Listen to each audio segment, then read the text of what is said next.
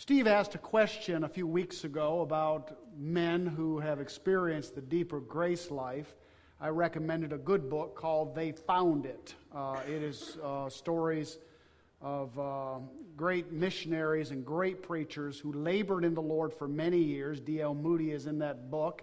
The gentleman on China Inland Missions, he's in there. And so just some great men of God who labored in ministry for many years until they discovered the grace message, the message that it's all accomplished, finished, done, and it transformed not only their life but their ministry. I read to you a little excerpt from a gentleman named Evan H. Hopkins. He wrote years ago The Law of Liberty in the Spiritual Life, an excellent book. He lived in 1800s, 1865. At 28 years old, he came to Christ. Actually, he was trained in the scientific realm as a chemist and was a smart guy. But a Coast Guardsman who had gotten saved the day before shared the gospel with him, and he was saved. He immediately entered the ministry, went to a divinity school in England, and actually was ordained a priest at the Church of England back in the 1800s. But along after he'd been ministering for a while, he came in contact with a gentleman by the name of Robert Purcell Smith, who was an American Christian who had brought a group over to England to study the deeper truths, the grace truths, and he met up with Mr. Smith on Dorset Beach, if I'm pronouncing that correctly, and spent some time in Bible study with him, and came home that night to his wife, a transformed Christian, a man that had and this is a description of his wife, Mrs. Hopkins, in describing the disposition of her husband after coming home from that encounter with that Bible study group. She writes this: How well I recall his coming home, deeply moved by what he had heard and experienced. Keep in mind, he was a Christian, a preacher, studied in a divinity school, and was at present a victor in a Church of England church. How deeply moved he had been by what he had heard and experienced. He told me that he was like one looking out on a land wide and beautiful, flowing with milk and honey. It was to be possessed. It was his. As he described it, I felt that he had received an overflowing blessing, far beyond anything that I knew. And it seemed as if a gulf had come between us. We sat up late that night talking with our Bibles before us. Oh, I was hungry, she writes. At last, quite simply, but very really, I took God at His word and accepted Christ as my indwelling Lord and life. And believe me, and believe that He did already enthrone Himself on my heart. That was her experience as she saw the change in Evan Hopkins' life after seeing that the Christian life is not only begun by grace, it is finished by grace. It is completed, and no amount of effort takes us along the path. Now, before we read the verses that we're going to read tonight in Romans chapter 8, I tell you of a discussion question on our board in our class. I'm presently taking a few courses, and so the discussion question posed to the computer screen last week for the class was this, fascinating question. The teacher asked this: have you ever believed something without evidence? And if you have, how does that affect Hebrews chapter 11, verse 1? His question presupposed that verse taught that faith provided evidence. Hebrews 11:1 says, faith is the evidence of things hoped for. And it goes on and talks about that which we hope for in the end. The verse does not say that faith provides evidence. Evidence is not the subject of the verb or subject of the verse. Faith is the subject. If the verse said faith provides us evidence, then evidence would be the subject of the verse, not faith. But it doesn't say that. It says clearly faith is the evidence, making faith the subject of the verse. And the evidence, faith itself. Now that's vital to understand and get before we ever read this here. Because Abraham was provided a city. He wandered in the wilderness looking for that city. He never possessed it in this life. But he possessed it by faith. Faith made something evidence to him. Faith was the very evidence of the thing itself. The attaining of the city that he was looking for in the New Jerusalem that he got after he died became his physical possession. But that city was his possession long before he physically possessed it. How? Because he believed God, and in that moment it was his. That is the evidence of faith itself. We're going to read verses that seem ridiculous. I tell you how ridiculous it seems. Picture a Colosseum back in the Roman times. Picture it filled with lions, hungry, starving lions, surrounding the Colosseum in the seats. Picture at that moment a group of plump, chubby little sheep wandering their way as a group in the midst of that Colosseum, holding a banner over their head that says, "We are more than conquerors in Christ." Oh, really? Picture the scene.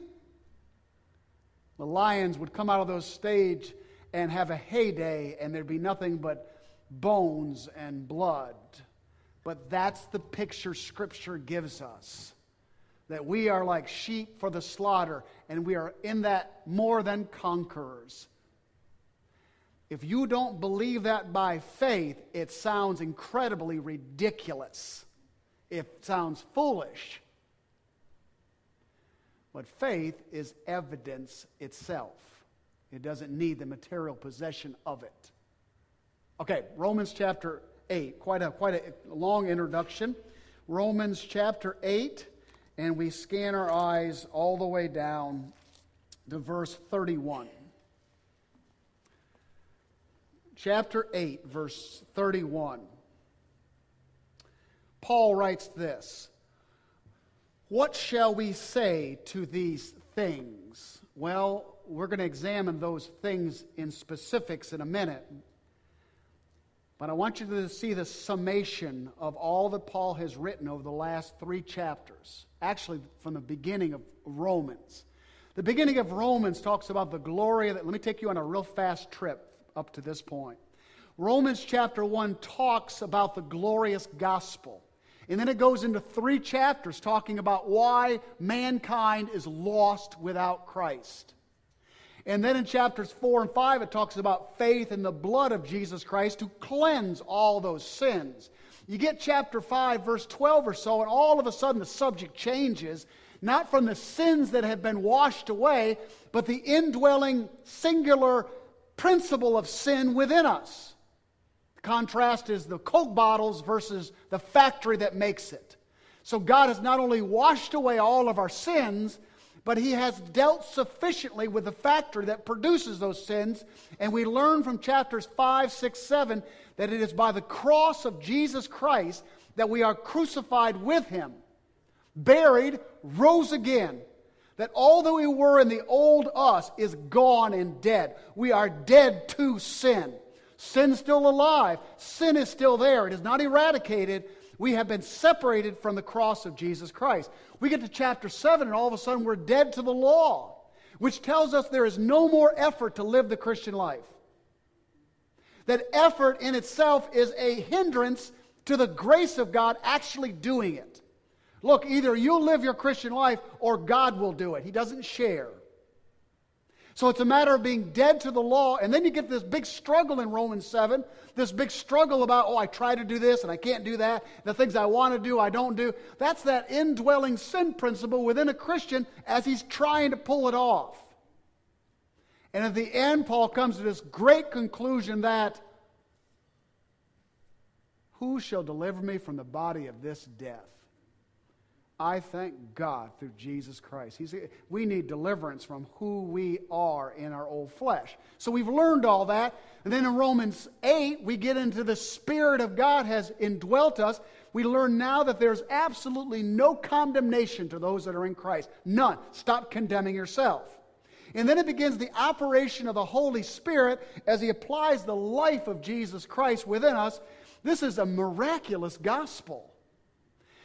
That kind of preface chapter 8, verse 31, when it says, what then shall we say to these things? That's a general. But go back up with me to verse 29. This is kind of the specifics of the context. Chapter 8, verse 29. I'm just going to read through it. For those whom He foreknew, He also predestined to be conformed to the image of His Son. Notice the operation of God. For a long time, some 20 years as a Christian, I worried about how to make it all work and bring it all together and make God move in my life. And all the time, He had been moving and is moving, and I just needed to back up and watch Him work.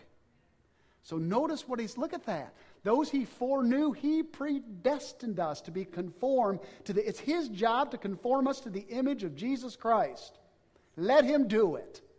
Let Him do it.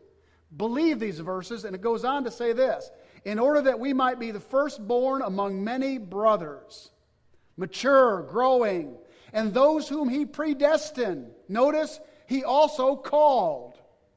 He chose us, and then He called us. Now notice the next phrase. It seems out of order. And those whom He called, He also justified. I want to stop for a moment and tell you what's not between the calling and the justification. The steer tying, the roping, the dragging. He predestined us. He called us. But then all of a sudden it skips over any kind of coercion on His part to make us believe. It goes right to the justification. There are those who believe in a thing called irresistible grace. That when the calling comes and the grace is extended, that man cannot turn it down. It is irresistible. But that violates whosoever will may freely come. So you find between the calling and the justification, silence. Because that's our part to respond to the gospel. Amen? Now once we've done that, and it's not mentioned because that's our part, the context is what God has been doing all along. So notice between the calling and the justification, there is no hog tying. There is no roping and dragging. There is no forcing going on. He calls, we respond, He justifies. Now what does it mean to be justified? It means that God Almighty has declared us to be righteous. We come to Christ, He places us in Christ, and He says, forgiven, righteous, in my Son, done, finished. You have been declared righteous by the judge of all eternity. That's good stuff. That's the best stuff. No one can lift a finger against you because the God of the universe has declared justified. I don't have to work for that. I don't have to effort for that. That's given to me. It's my possession. We do God more honor by claiming justified, redeemed, and glorying in Him than millbilling about and boo-hooing and all this fake humility of, oh, what a sinner I am. Man, we are justified. We are redeemed. Notice he goes on, and he says this, and those whom he justified, notice the past tense, He also glorified. It is done. You are as good as walking on the streets of glory right now. You're done. Stick a fork in your Christian life. You are done. You are glorified. You see, it's done. This isn't things He's going to do. This is the thing that's already been done. So when you get down to verse 31, what shall we say to these things? We run and shout. That's what we say to these things. Notice, If God is for us, who can be against us? Actually, the "can" is not in the original Greek. It really, in fact, the "is." If God, literally, the Greek reads this: if God for us, who against us? That's what it says. It's not formed in the idea of who can be against us, like we logically think through the process of that. Well, if He's for us, who can be against us? This isn't a logical argument. This is a challenge to all the universe. This is a challenge to every foe. If God for us, who against us? Come on! That's what it is.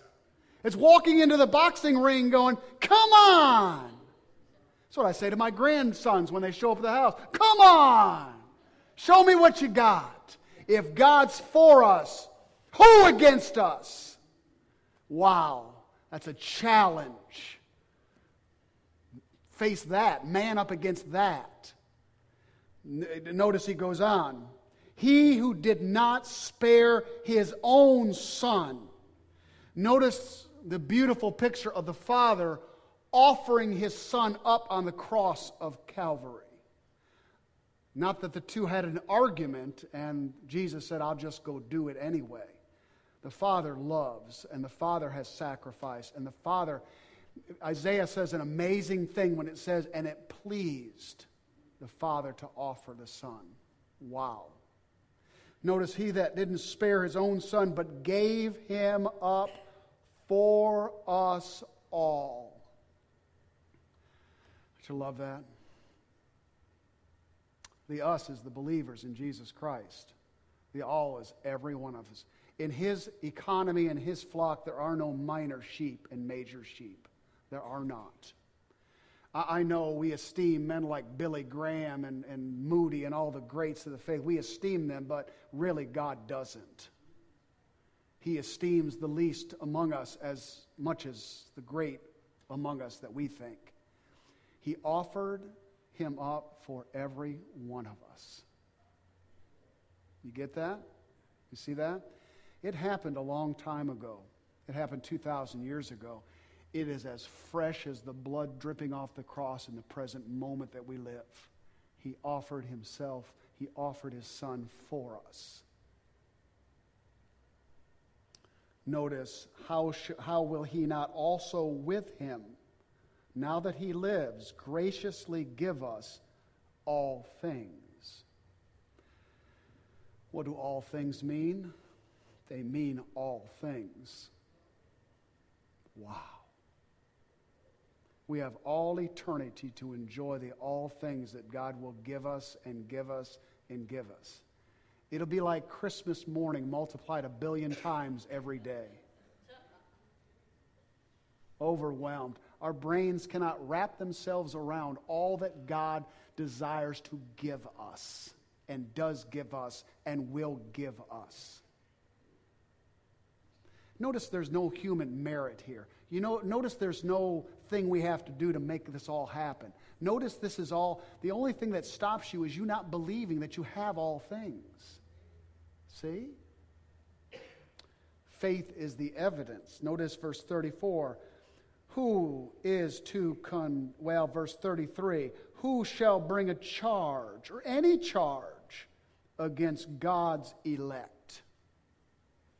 Isn't that a beautiful word? Elect. I like that. God's chosen ones. I know it's mighty Calvinistic, but it's there, and I like it. We are God's elect. Who's going to bring a charge against you and I, Tony? Who's going to point their finger in our faces and say anything? No one. God chose you and I. Notice it is God who justifies. Who is to condemn? Christ Jesus is the one who died. More than that, he who was raised, who is at the right hand of God, who indeed is interceding for us. Isn't that beautiful? He died, He was buried, He rose again, and right now He is active at the right hand of God, praying for us, interceding for us, talking to the Father about our lives, talking about His work in our lives. You have the Father, you have the Son, you have the Holy Spirit, all engaged in our salvation. What a magnificent salvation. What a joy of His work in our lives. Notice it goes on to say, who shall separate us from the love of Christ? Notice not just Christ Himself, but the very love that Christ has for you. Who can separate you? And then he has a list. Shall tribulation, struggles of this life, the hardships that come to us because we know Christ. Notice shall distress. The Greek word means to be boxed into a corner. It means to be pressed down and feel like life is pressing in on you. Usually bad things happen in threes, do they not? Boom, boom, and then you're just waiting for the last boom to box you in a little more. Shall distress separate you from the love of Christ? Again, remember, this is all by faith, but faith is our reality. Faith is real. Faith brings the substance of the life of Jesus Christ in the most distressing, tribulating times of life, and you just simply smile, chuckle, and keep moving on. Do you understand the victory, the Bible says, is our faith? Faith is the victory that overcomes the world. You have the most tragic event that can happen to you, and in the end you cry out, God is love. That person has gotten a hold of something that the average person does not know. These truths. It goes on to the list: distress, persecution, famine, nakedness, danger, the sword. Doesn't sound like a Joel Osteen message to me, does it you? These are the things of the believer of Jesus Christ in this world. We are outcasts. We are vagabonds. We are the despised of this world. Now, I don't mind material blessings. I hope God blesses all of you materially. But look at the lives of the apostles. Look at the lives of the early church. When they came to Christ, they had lands taken away from them, property taken away from them, lost their businesses, lost their heads. The gospel is not popular in this world, and these are the things that God allows us to go through. Nakedness, famine, pain, heartache. Don't be surprised. Count it all joy. That's a different message, isn't it? It's not warm and fuzzy, but isn't it real? It's the real deal. God, in the midst of that, shines through. Notice, as it is written, this is out of Psalm 44, as it is written, for your sake. Notice, it is for His sake. For the sake of the name of Jesus Christ, we are killed all the day long. Killed in the minds of people. Killed in the opinions of people. Killed all the way through. Pitiful, sorry, stupid Christians in this world. Missing out on all the world offers. How foolish to waste your life on the cross of Jesus. How foolish to waste your life on the gospel. How foolish to waste your life coming to church this often. What else you got out of there? The Jaguars losing today? They had to open the counseling sessions all over Jacksonville for the wife beaters. You know, what joy is that? We're talking about a kingdom and a world and a Savior that's alive and real. But they kill us all the day long, don't they? Lift that blade to our neck and we just smile at you. Come into a coliseum of lions and we just hold that banner high. Notice it says, we are regarded as sheep to be slaughtered. Verse 37 says, no. The old King James is nay. In all these things, notice, in the midst of famine and pain and suffering and persecution, not by the absence of them, but in the very midst of suffering as Christians. in the midst of all of that. Notice, we are more. The Greek is super conqueror, abundant conqueror. We are more than a conqueror through Him in Christ, through Christ. Notice, through Christ. Now, without faith, this doesn't make sense. Without faith, we get a bad lot in life. But do you see how this transforms your entire mentality? Notice, in all these things, we are more than conqueror through Him who, notice it does not say loves us. Through Him who loved us. You will find very little verses that talks about Jesus loving you or God loving you. John 3:16 says, for God so loved the world. It's always past tense. Because the love that Jesus Christ has throughout the Scripture and the love of God, watch this, is all pointed back to the cross of Jesus Christ. He loved you when He died for you. That is the expression of the love of God. Yes, it's progressive. Yes, He does love you in the present moment, but all that love is based on a rugged cross where He spread His arms wide and the blood poured and He sacrificed His life. There, the heart of the love of God was bore open for this world. You see it. Always it's in the past tense because it always points us back to the cross of Jesus Christ.